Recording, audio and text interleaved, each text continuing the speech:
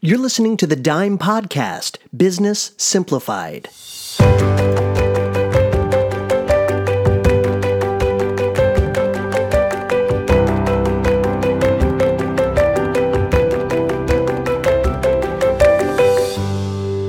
Welcome back, everyone, to the Dime Podcast, Business Simplified. I am Rob, and as always, joined by Ben, and we are going through the most frequently asked questions that Dime receives on a regular basis, and a lot of these are church-specific, but the answers and the questions, I think, would apply to most any organization, nonprofit, for-profit, solopreneur, you name it. These are questions that everybody kind of needs to have some answers to. And because everybody, if you are in any kind of business, any kind of organization, you're going to be dealing with this stuff. So thanks again, Ben, for bringing your trusted expertise to the conversation. It's my pleasure. So on this month's podcast, we are talking about working capital. Working capital. How much money should we have in the bank? How much savings should we have in the bank, and what should we do with that? I think very often when this question is asked, I think the question behind the question oftentimes is because Dime works with so many other churches, so many other organizations. The person who's asking the question is saying, what is everybody else doing? What is everybody else's number? What is everybody else's percentage? And you guys have the documentation to know what everybody else is doing. But talk a little bit about, it's not necessarily what everybody else is doing, but what is right for you and your church, your organization, your nonprofit. Talk a little bit about that. Yeah, so let's first define what working capital is.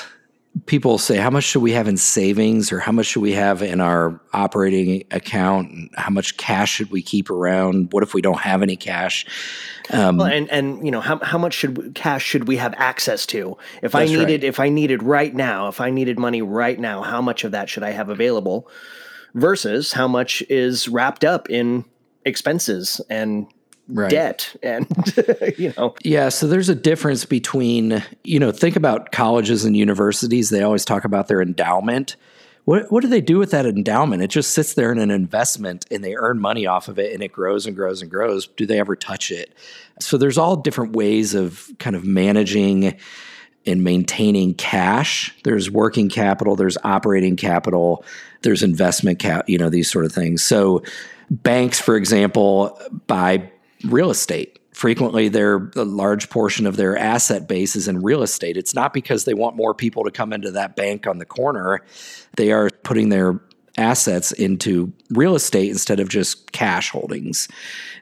So lots of different things. Working capital is what we're specifically talking about today because that's most relevant to the vast majority of organizations, churches, nonprofits, and small businesses alike. But working capital is essentially how much money do we need, or what's a healthy amount of money to keep on hand or available if we weren't to receive any income, or if our income was to be cut down considerably. So for us, it's a pretty simple calculation. We say 1 to 2 months of operating money.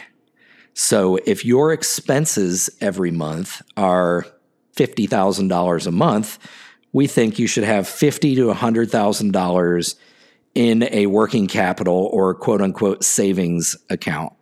If you could do 3 months, that would be even better. If you do more than 3 months, then I would probably question whether or not you're investing your money appropriately so that you could grow your organization. And when I say invest your money, I don't mean invest it in the stock market. I say if you're a nonprofit or a church and you're sitting on 6 months of operating expenses, let's go figure out how to deploy that money so that we can grow the ministry as opposed to just sitting on cash to sit on cash. Yeah. Let's hire some more salespeople, so as to say. Yeah, but 1 to 2 months, 3 would be even better. But 1 to 2 months operating expenses or operating cash is what we would say should be in your savings account. So as we've talked in other podcasts and even in these previous questions, how do you get there? How do you get to 1 to 2 months? That's a lot of money. Well, we've talked about saving 5% of your income. So put 5% of your income away every month into a savings account or into a working capital account. And again, this isn't your contingency fund or your opportunity fund. This is your working capital savings account, 5% every month. What about the checking account for the organization? I guess I've heard it referred to as kind of the slush fund of like, we just want to have some wiggle room in there, just making sure that we're not going to overdraft. If we go a little bit over budget, it's okay. We have it in the slush fund of the checking account. Talk to me about that and how you feel about that and thoughts regarding that. Yeah, that's a difficult question. It's actually a difficult answer. Well, let me ask this. Would you kind of base the answer off of the comfort level of the leadership? No. So it's a good point. I feel like sometimes when I answer these questions, I use the budget as a scapegoat. It's not. It really drives all of these decisions, though.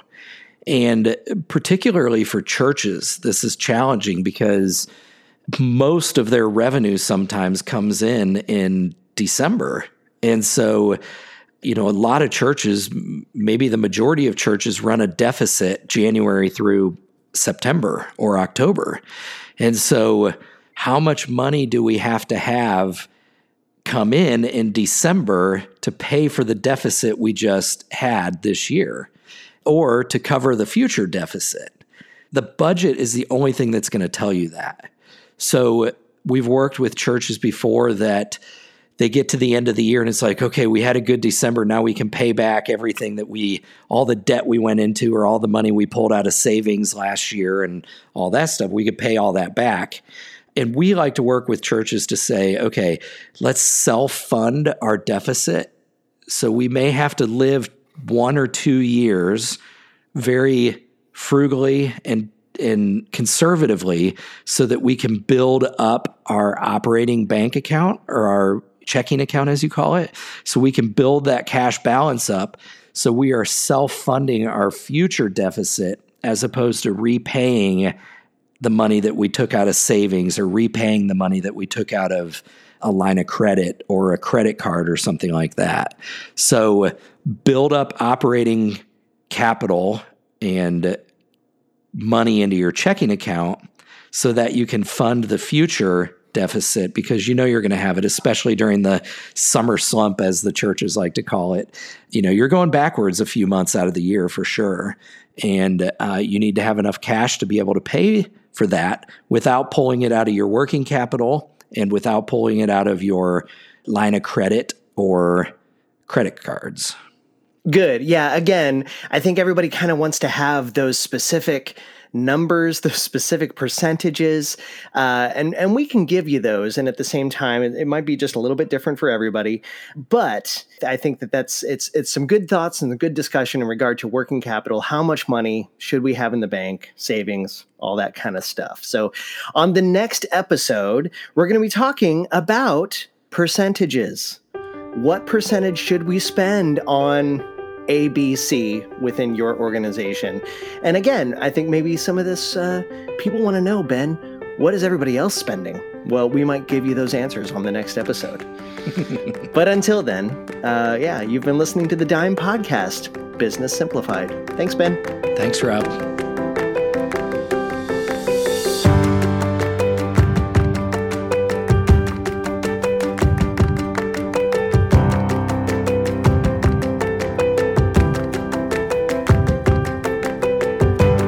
Welcome back, everyone, to the Dime Podcast, Business Simplified. Welcome back, everybody, to the Dime Podcast, Business Simplified. I'm your host, Ben Haybeck, and this is Rob. Hi. Yeah, what do you want to know? Ladies and gentlemen. Sorry. Oh, good.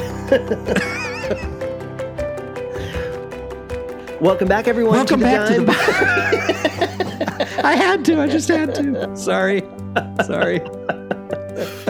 This is all for the blooper reel at the end. Yes. Put out all the outtakes. All right, here we go.